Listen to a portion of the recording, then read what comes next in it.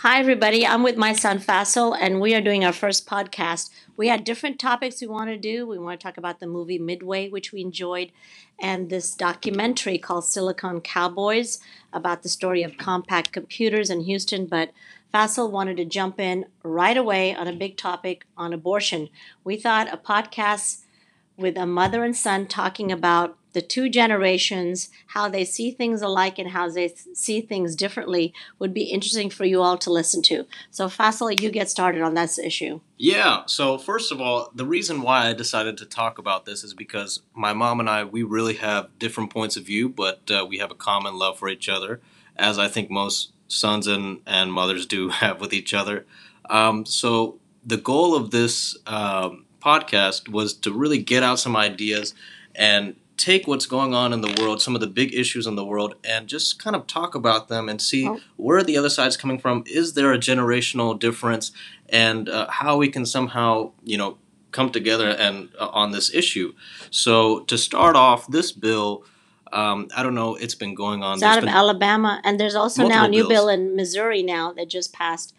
Alabama is a total abortion ban unless the mother's life is in danger, and then the Missouri bill is 8 weeks. Yes. No abortion after 8 weeks. Do you know that Ohio? I know Ohio also has a bill as well. Yeah, and I think some of them make just like one exception, like the mother's life in danger, not for rape or incest or any other issue. Yeah.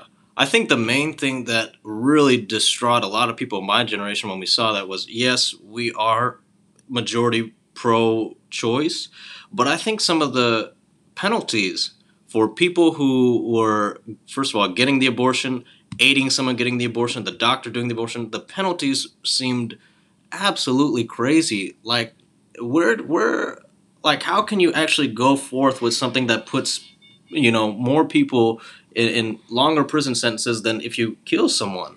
Well, I mean, this is how the abortion issue is so kind of intense because it is treating the fetus, the unborn child, as a child.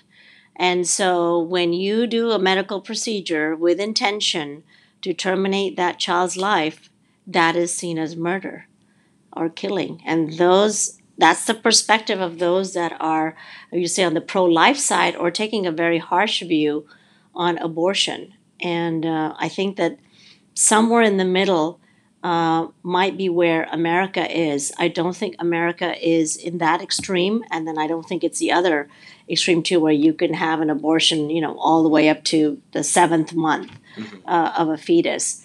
But I think this is a topic that I think young people need to understand where this emotion is coming from.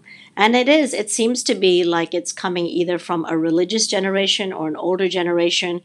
It seemed to be dividing on party lines too. And so this is where it's coming from.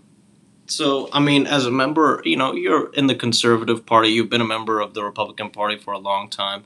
And, I think you've seen the shift go from one side to another on multiple topics. Have you seen the shift go in abortion as well, kind of more so to the right, or has it always been kind of this viewpoint, this extreme? Have they always wanted to really go after the people who are doing this? I think in the Republican Party has changed. I think it was a party that there were a group of Republican women, Kay Bailey Hutchinson, who was our senator. I think there were Republican women who said we're a strong moral conservative party, but then on this issue, we want to be pro-choice. We want to leave it up to the doctor and the family members to make that decision. We don't want to criminalize it. And I think that's where people have a problem is you're criminalizing all of this. Yes. And you can ask the people who drafted the bill. I mean, they will tell you the reason they did it was if there's a car accident and a woman loses her child, then you are liable for murder for that child. But I think this is something that this is going to be very divisive. I don't see another generation coming up with the younger generation coming up with a solution, but it will have to be discussed. Both generations will have to discuss. We will probably do a part 2 of this podcast. It's such an intense topic, but if you have comments and questions, we'll definitely try to answer them and post this on Facebook. But Faisal, thank you for doing this heavy-duty podcast with me. Yeah.